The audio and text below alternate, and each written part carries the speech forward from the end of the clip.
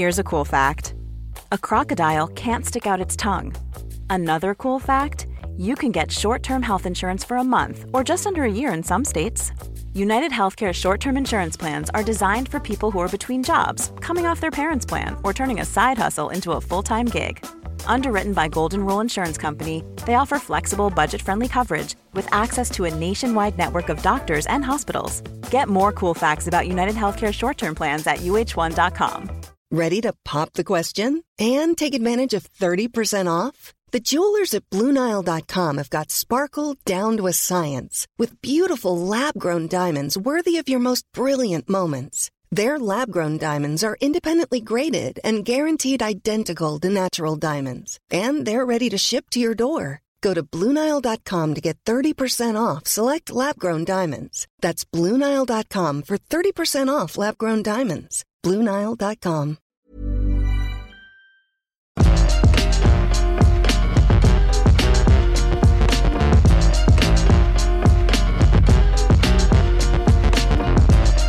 We've just connected to a Zoom call and we started talking about the old Steam Deck. So I thought we might. Here I am, mate. I'm sweaty. I've literally just finished a workout. I'm just and Scott just goes, "We got to do the pod early. We've got to do the pod early. I've got to try and fit in. Go. We've got to talk about this new Switch competing thing." There, it's like, go.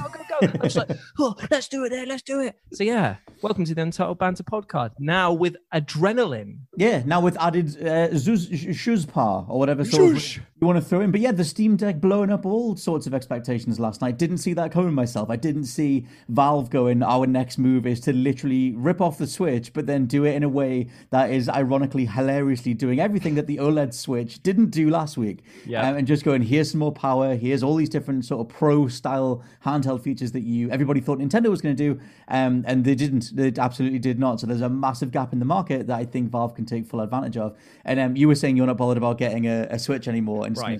Just going to switch to the Valve one. I see what you did there. Well, this is the thing though. Like everyone has been following my journey of not buying a Switch for so many years now, and it's become a sort of like what culture legend. Will Jules buy a Switch? And the answer is now pretty much no, because if I can have my entire Steam library on a portable and take that wherever I want to go, and it looks like it's going to be able to be, you can remod stuff, you can reinstall a ton of stuff, you completely customize the way that it plays. It's literally a handheld PC. And let's face it, if it is a handheld PC, then it's open to emulations and stuff like that. So I might be able to have a Switch and a PC and take the. I'm not saying that that's what I'm going to do, by the way. Legally, I cannot say that. So no. In a legal space, no one's going to emulate this whatsoever. But in a literal space, they'll go hog wild. I was looking at footage of Taz Wanted this morning. You know the old PS2 game, the old cell ship.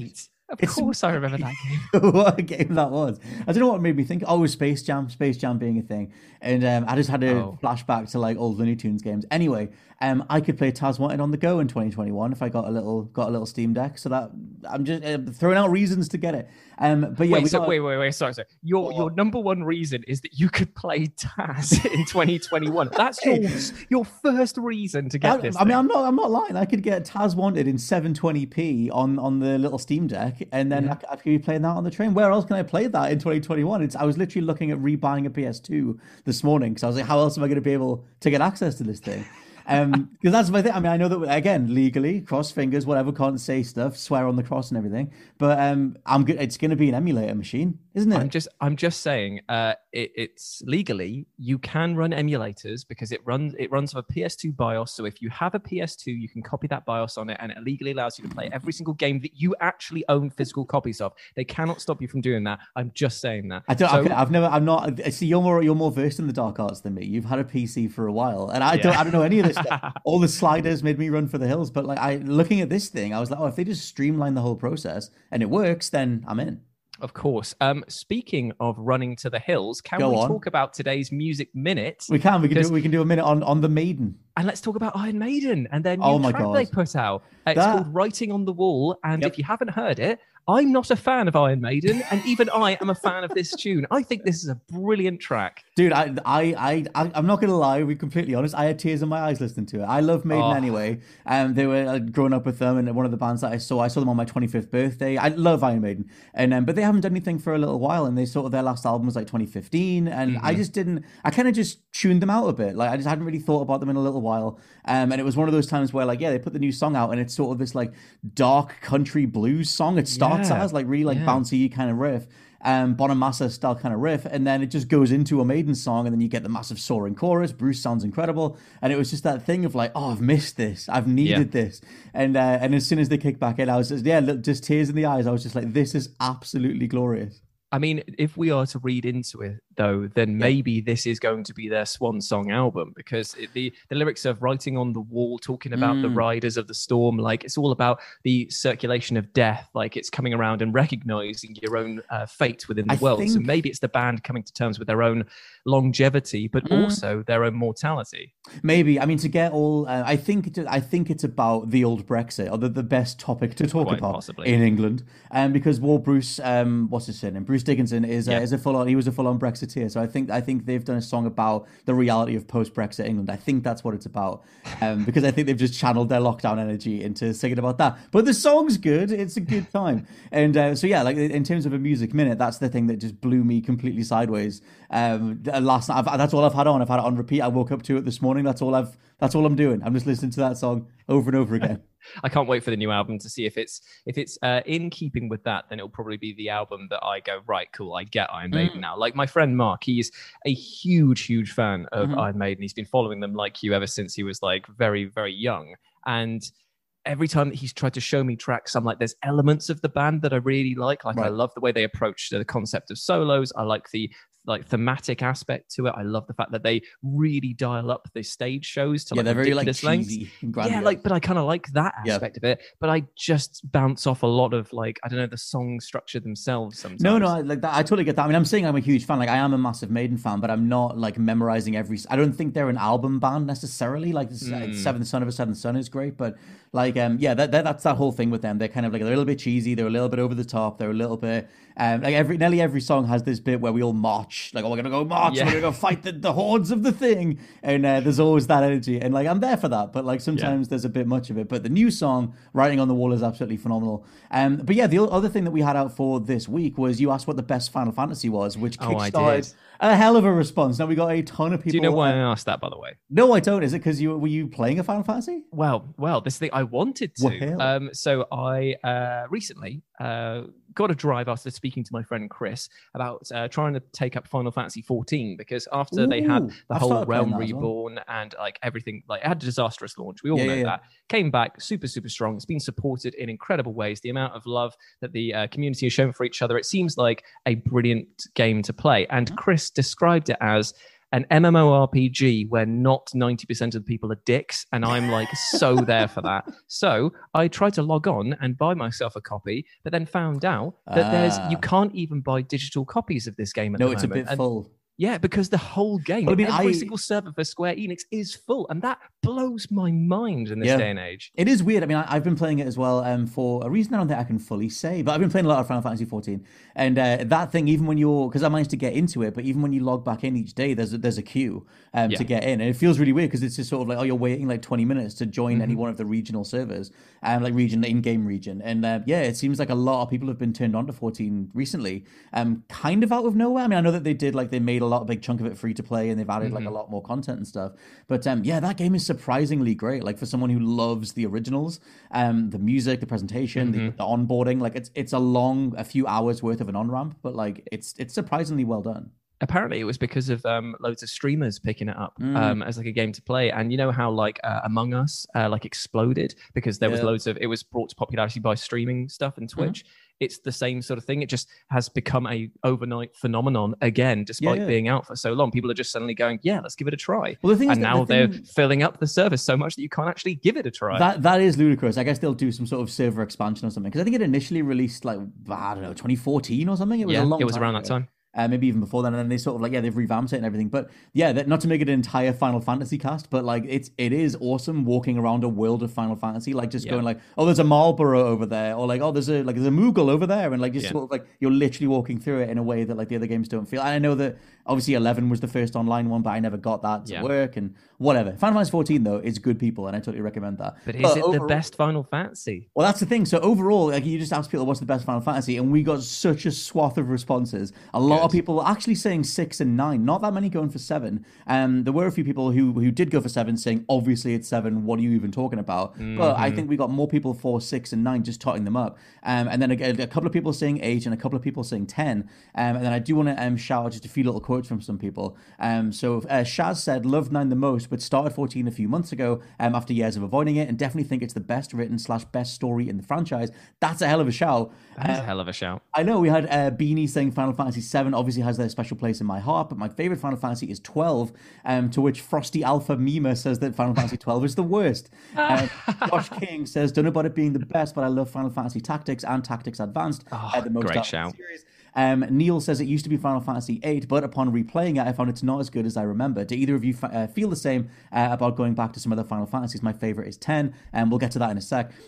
Zach says Final Fantasy 8 doesn't get the love it deserves. The junction system was way ahead of its time. The visuals and music remain absolutely great. And he says, which Final Fantasy boss caught you completely off guard? We should talk about, have you gone back to any of them and they haven't hit the same way? Because okay. So I recently also went back to do Final Fantasy 8, and I remember Final Fantasy 7 being like the game that really put my sort of interests on the map. I absolutely fell in love with the JRPG genre after that, played it through to death, and was so excited about Final Fantasy 8 to the point where I got annoyed that the game didn't immediately receive 10 out of 10 scores in the official PlayStation magazine. I got annoyed at that, and I hadn't even played the game. I was one of those kids. So when I finally got my hands on a copy, we were all those kids at some point, got my hands on a copy, played it, absolutely loved it to death. But when I went back to it recently, not only are the graphics quite jarring because of the fact they try to go for this pseudo-realistic approach, but then it's very stylized at the same time and sometimes doesn't connect with the world in some ways. I feel like you're part of a TV show that was running out of budget, like constantly. Like that's kind of how it felt. It was like, oh my god, graphics can't get better than this. Yeah, but, like, exactly. Especially right. I told you this, that when I saw Quetzalcoatl, the lightning bird, Guardian Force arrive for the first time, I literally said that to my friend. Graphics all good. Look at it now. I'm just kind of like, what even is it? It looks like a ghost who's wearing a long dress. I was just like, it's like a weird floating squid thing. The thing is with me, 7 was my first one that I played through a massive chunk of with my friend. Used to make cheese toasties after school and play it every night. And then because I was young, I didn't know, because I would have been like 8 or whatever. I didn't know that they were all separate games. So like I went to get 7 from the store and they were sold out. So I just picked up 8 and I was like, well, it must be a better version of it because it's Final Fantasy 8. And then obviously it's completely different. So the one that I ended up playing myself was 8. But I have a massive soft spot for 7. But also to throw in, Zach was saying which Final Fantasy boss caught you completely off guard in terms of design difficulty when they arrive, etc. The first time in any Final Fantasy that I got completely stuck was Yunalesca in Final Fantasy X. 3 phases. And I just couldn't beat her at all. Like it took me like 2 weeks. It was when I was still in school, and I was just getting up every morning to try and have a go before I went to school, and just couldn't do it. And then eventually, I still remember to this day, eventually just beating her on like a Saturday morning, at like 7 a.m. or something. Like I was in terms of like a Rocky montage or whatever. But like, have you got something like that where it was just like a roadblock? So I think I might have told this story on a Chatty Faces way back in the day. It was a Final Fantasy VIII boss. And when the principal's wife, is it Edna Ultimacia? Like when she I think so. She basically compresses time, and you've got to go through a boss battle where you've got to fight Cypher, and then you've got to face her directly afterwards. Now, at that first point, I unlocked Gilgamesh because I'd had the Odin thing and went through that, and I was like, okay, got through the first boss battle, immediately go into the second one. I got my ass handed to me, and I couldn't figure out why. And it was because after reading guides, everyone was telling me that I should have used Diablo, one of the other Guardian forces, to get all of his points up, so that then I could have synthesized other components to make better weapons that would Mm-hmm. help me out in this battle, because I realized that where I was, I couldn't go back to go and farm enemies for experience I hate points. that I could only go realization. forward. So I literally was stuck there because I was completely underleveled and underprepared. Mm-hmm. So at that point in time, I had to start again. And I was just Oh, like, I dude. can't do it. I actually had to leave it for a long old time. Oh god, Couldn't go back to Final Fantasy VIII for ages. My bit on 8 where I hit that realization was when you go into this is going to sound so crazy to people who haven't played these games,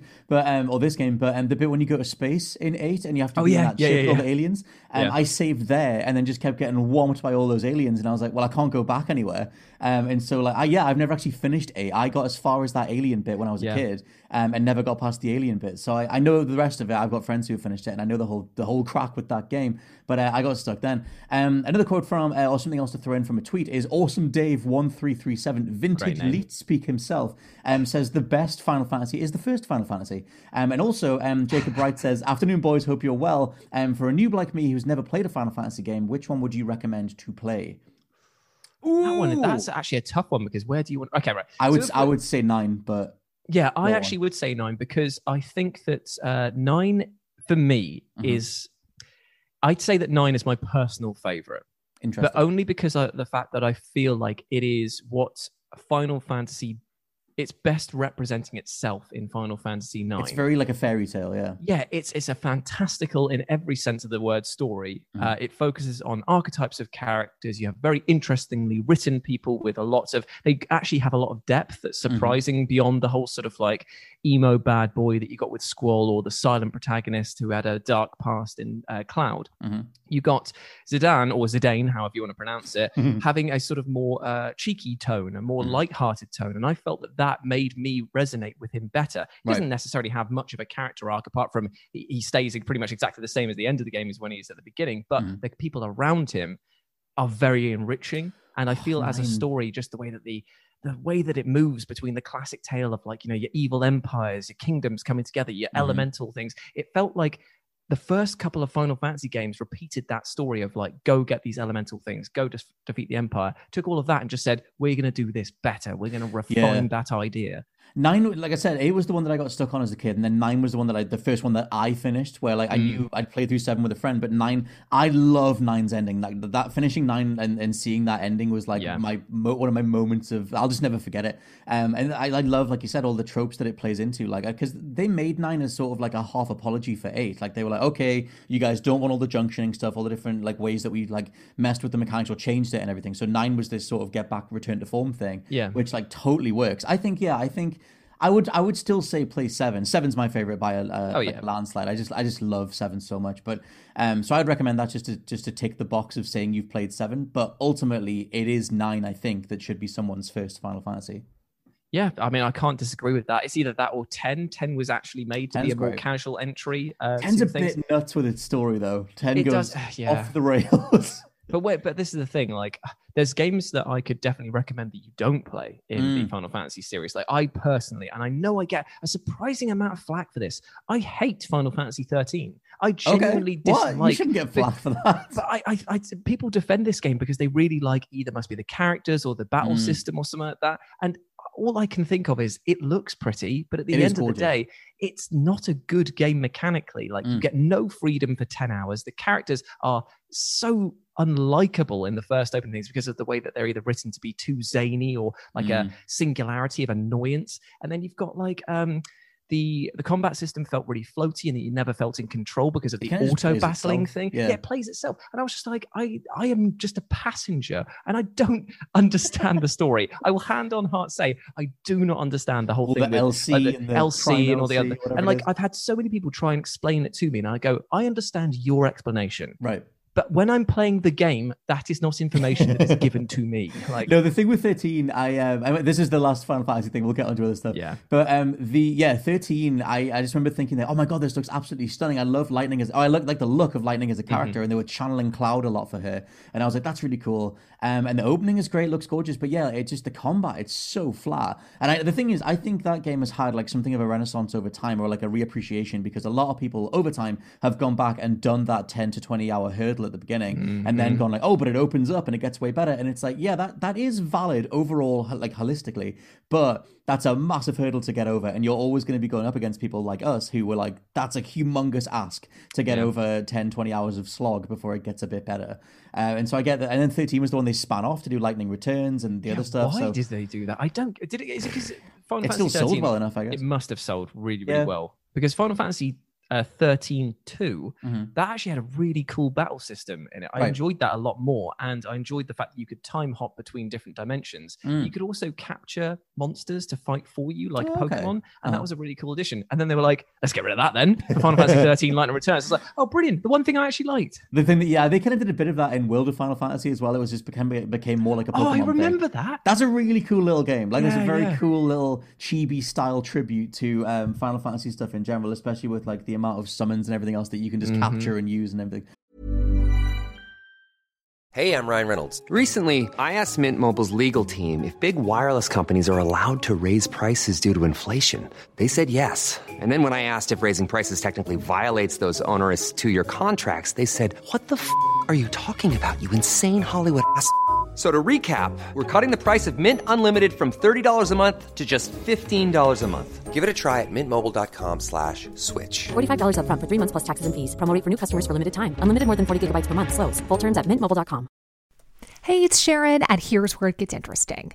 Raise your hand if you want salon perfect nails for just $2 a manicure. Yeah, me too. With the Olive & June Mani system, you can say goodbye to expensive services that take hours and hours and love your nails more than ever. I would know. I've been doing it for years. Get 20% off your first Mani system with code PERFECTMANI20 at oliveandjune.com/PERFECTMANI20. That's PERFECTMANI20 at oliveandjune.com/PERFECTMANI20.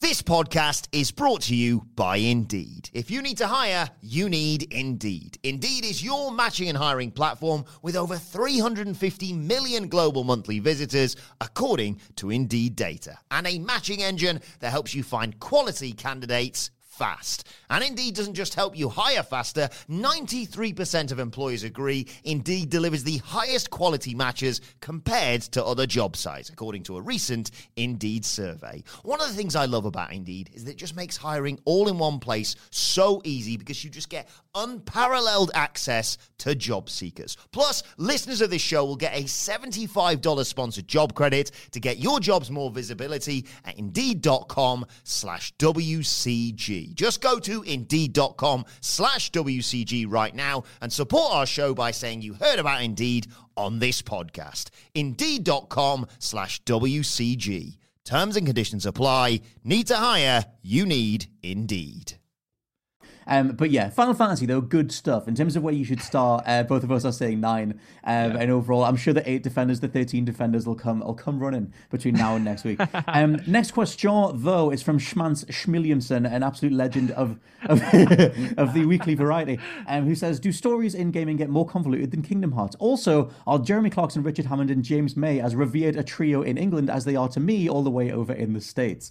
Now, the Top Gear trio, I guess they're now what's their new show called? That Amazon thing that they do. I've not watched it. The long tour. I don't know. It's just called the Dad Show. It's just a show. It's a show for dads by dads. They were the original run of Top Gear when they had like really good celebrity guests, and they were genuinely quite funny back in the 2000s. Or at least I thought they were when I was younger. I was oh my god, they're so cutting. They're just saying stuff. They're getting away with all these different takes.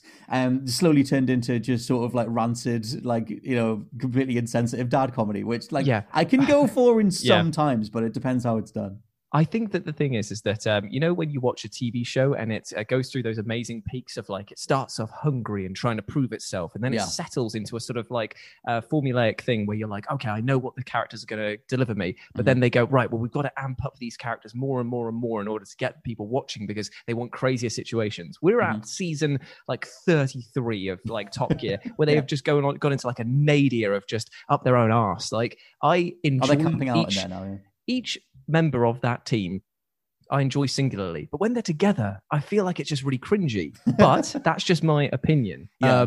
I definitely haven't watched them. I used to watch them with my dad, and then I think that sort of helped at like laughing at certain parts of it and stuff. But I mean, Clarkson's got that Clarkson's Farm thing now, which I haven't seen that. No, I don't care about that. It all just feels like James May going to Japan and stuff. It feels like a variety of like, what they like, eh? Look at them doing a thing, and it's just sort of like there's better people I would go to watch do that thing for me. They do some really strange spin-off stuff. Like to the person who posed this question, if you're a fan of Top Gear, then check out James May's cooking show because it is hilarious, but unintentionally so. He's like, today I'm going to teach you how to make spam fritters. It's just God. Mate, try.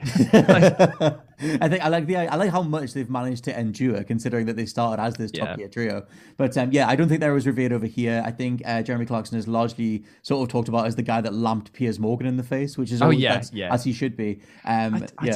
I tell you what the Top Gear team are like. It's like, when you go abroad and you see a beer from your home country on tap and everyone's like, oh, it's premium exclusive. It's like, and you look at it and you go, nah, mate, I'm not paying £7 for a Carling. I'm here for something else. That isn't that. I want something that's actually decent. But they'll be like, oh, have this imported beer, and I'm like, mate, it's exported from us for a reason because it's absolute bunk. Like, try to get rid of some of it. Yeah. He also said, what is are any more stories in gaming more convoluted than Kingdom Hearts?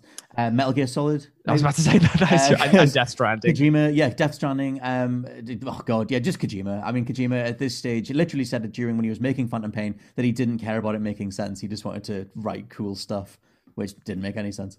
You could play any of the you could play Harvester or Darkseid because they are very convoluted and strange to the point where they're meant to be like surreal takes on stuff. Okay. There's also Pathologic you should play if you want to be really confused. Then Pathologic is the game for you because it's the way that they do it is. I'll try. I'm going to try and sum it up and see. Okay. Tell me where I lose you. The only thing I know Josh played through Pathologic 2, and I know what the artwork is, but I've not played it either. Okay. So the setting of the game, you've got 3 characters, and you've got to solve a plague that is infecting a small town. Right. Okay. That sounds simple enough. Okay. Yes. But every single person speaks to you as if they're some really bad off-Broadway actor. Like they will like speak in Shakespearean dialogue for no reason. They'll be very confusing. And also they lie to you constantly for no reason because they've got their own personal goals they need to achieve. Pathologic liars. Exactly, right. Now, what if I told you that the plague is actually potentially coming from the earth itself, from being corrupted, from people overmining it, but maybe it's not. Maybe it's from a giant red bull whose blood has soaked into the earth. And by the way, there's a giant structure called the tetra or polyhedron or something like that is architecturally impossible, but houses children that from the town that have potentially psychic powers. And also the game is a play.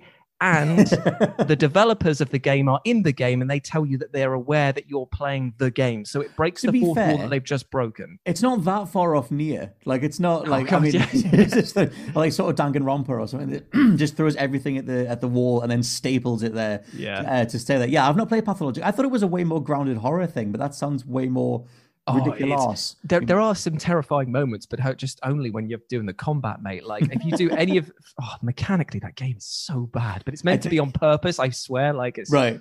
My thing with the convoluted thing, I would go Metal Gear Solid because I for the most part know Metal Gear inside out, but there are massive contradictions. There are things that literally don't make sense because Kojima literally said he doesn't care, and so there are things in Portable Ops and Peace Walker that don't line up like timeline wise with like Null is Grey Fox and they're like the same person. But like they can't be because of when one of them had to be experimented on. It's a whole thing and it doesn't matter. But the next question from Pinky, who says Jules has previously Pinky, who says Jules has espoused the benefits of having a PC. Do you have any advice on a novice on where to go to build a gaming rig that would rival an Xbox Series X? I don't have any answer to this other than Steam Deck. So I don't know what you want to throw. Yeah. After we just discussed that, I mean, that is going to be a lot of people's very easy entry into PC. That's literally. I was just thinking, I'm going to be a PC gamer by the end of the year if it works. Mm-hmm.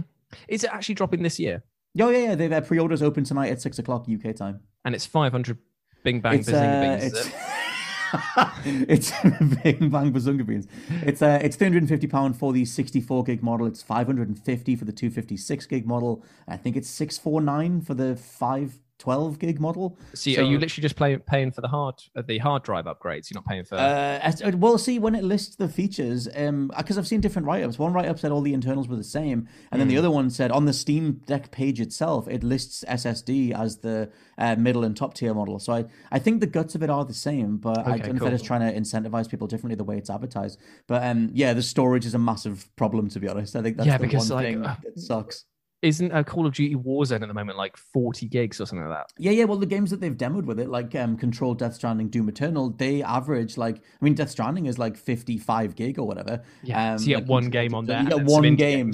And it says that, you can run stuff from the SD card, but I just can't see that working very well. But I mean, maybe it will, but it's a thing. But in terms of Series X stuff... Oh, yeah. So my advice to you, mate, would actually be, as horrible as it is, just wait a bit, because unfortunately, because of the global crisis that's still going on and supply issues with hardware components, the price that you would be paying to build a PC now is probably nearly 1.5 the times that you would be paying previously. I was looking at graphics cards. I was looking at SSD drives, and I'm just blown away by the sheer amount that they're now charging for them. The same with memory as well. It's probably best to wait until the market sorts itself out, but we might never see a drop in price, because now they know they can charge that.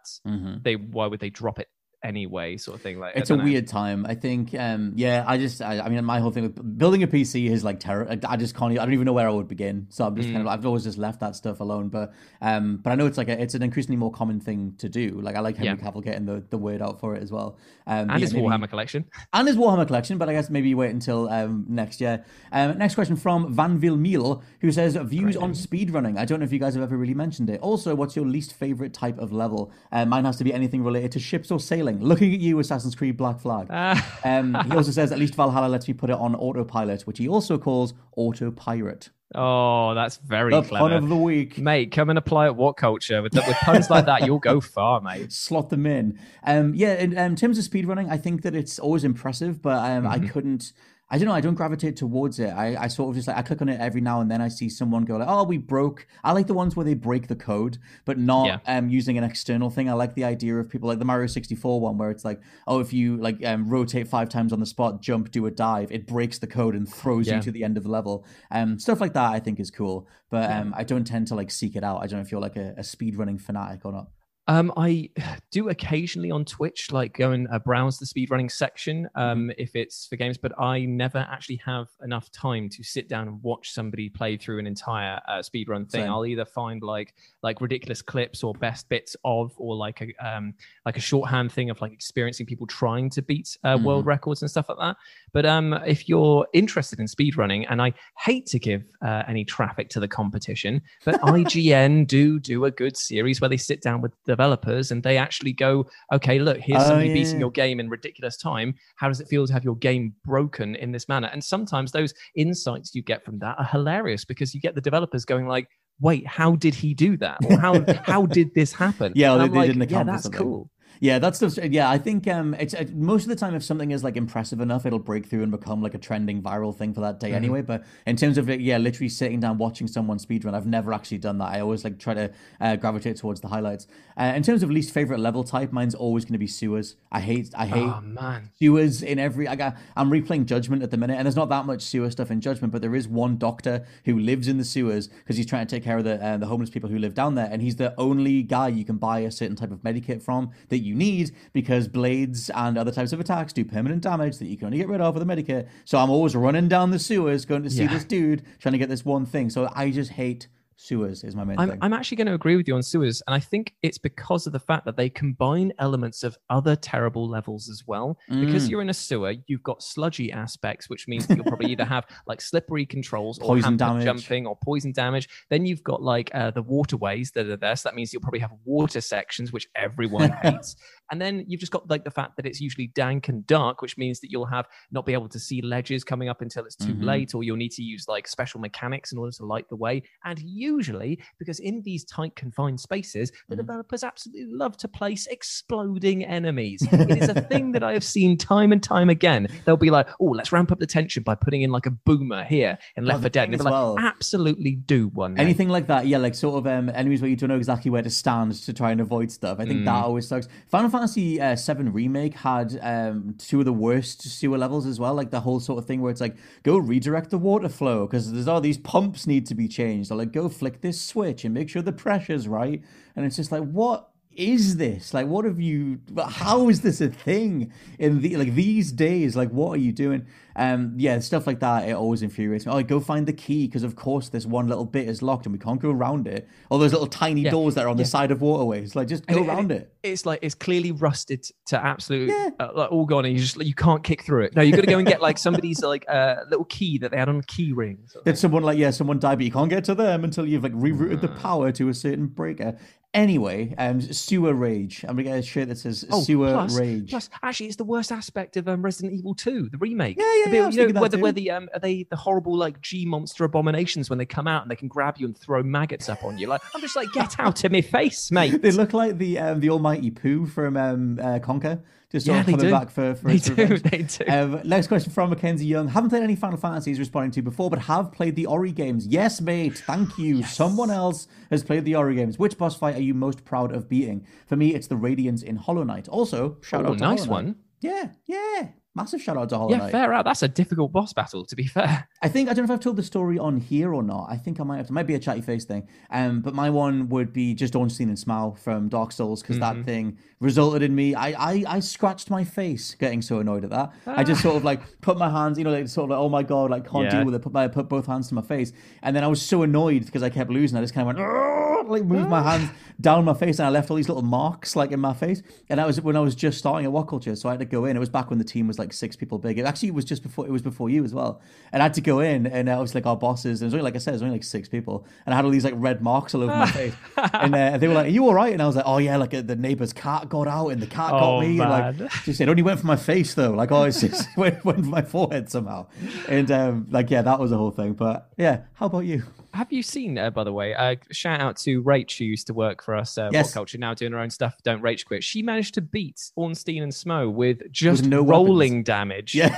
Using Kirk's armor. That is insane. Big credit. Yeah, massive shout out to her. Her reaction as well to beating them was like the shaking that I did, where it's like, oh my God, I'm actually through it. Mine would by far be Ornstein and Smough. What would mine be? I guess actually, I'm very, very proud of the fact that I managed to beat King Dice in Cuphead solo. I was very happy to be able to beat him for the first time, because it was just like, I know that a lot of people nowadays are like, oh, you're just going to like bounce off of the parry jump off of the cards and then shoot him. And I was like, yeah, but at the time, I was just really like, when it happens, you're just kind of like, my fingers are gone. Like, well, Cuphead's one of those games that I need to get back to. Like I'm in the end of the 3rd area, but I'm just fighting that little rat in a tin can, and I was like, I just don't. I don't need this. Like, I managed to beat the bee, but after a while, I just sort of tapped out on it. Like I don't know. At some point, maybe I'll go back. But then knowing that the King Dice fight has that randomized element to it, I was like, it's just going to make me do the face thing again. And I can't do that again. A final question from Sawyer, who says, "What is the best game with the worst or most boring box art?" For me, it's Spider-Man PS4. Now, my mind goes to Batman Arkham City, which always comes to mind for terrible box art. It was just like a plain, it was like an all white thing. All the quotes are all over it. Where it's like 10 out of 10, best game. And it just looks terrible. Most boring box art is probably Binary Domain as well. That's a genuinely great game, overlooked game by the Yakuza team, doing a third-person shooter. But the box art looks generic as hell. It's just like a Marine on the front with one gun. It just looks. Yeah.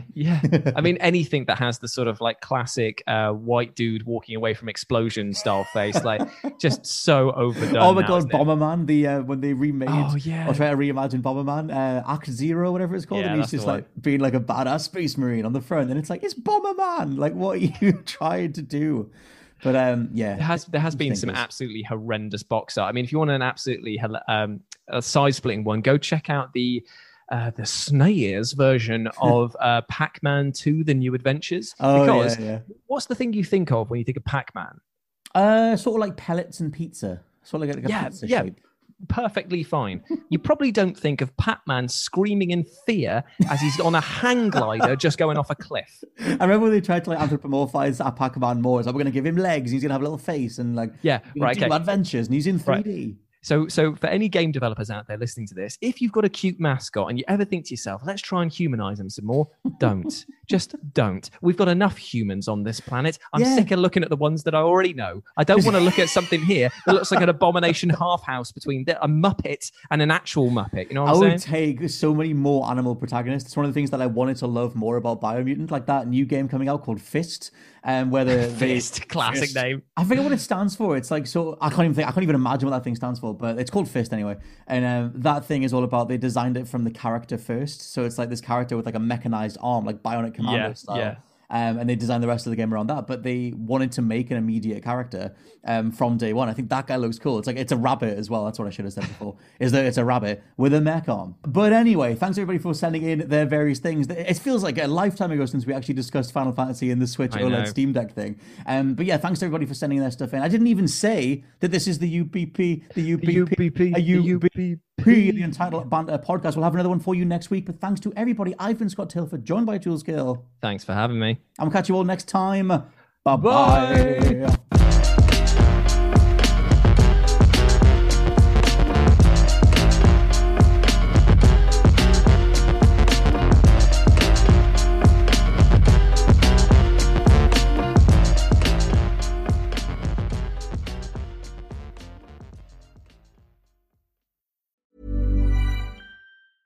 Imagine the softest sheets you've ever felt. Now imagine them getting even softer over time. That's what you'll feel with Boll & Branch's organic cotton sheets. In a recent customer survey, 96% replied that Boll & Branch sheets get softer with every wash. Start getting your best night's sleep in these sheets that get softer and softer for years to come. Try their sheets with a 30-night guarantee. Plus, get 15% off your first order at bollandbranch.com. Code BUTTERY. Exclusions apply. See site for details. Acast powers the world's best podcasts. Here's a show that we recommend. The Real Housewives is a guilty pleasure for most, but if you're looking to not feel guilty about that pleasure, tune in to Everything Iconic with me, Danny Pellegrino, where I break down all the messy moments and behind-the-scenes antics of Bravo's popular franchise. And on Everything Iconic, I also interview celebrity guests like Kelly Ripa, Keke Palmer, Drew Barrymore, Cameron Diaz, and more about their guilty pleasures, their past work, and so much more. So if you're pop culture obsessed and find yourself watching way too much reality TV like me, tune in to Everything Iconic with Danny Pellegrino, wherever you listen to podcasts. Acast helps creators launch, grow, and monetize their podcasts everywhere. Acast.com.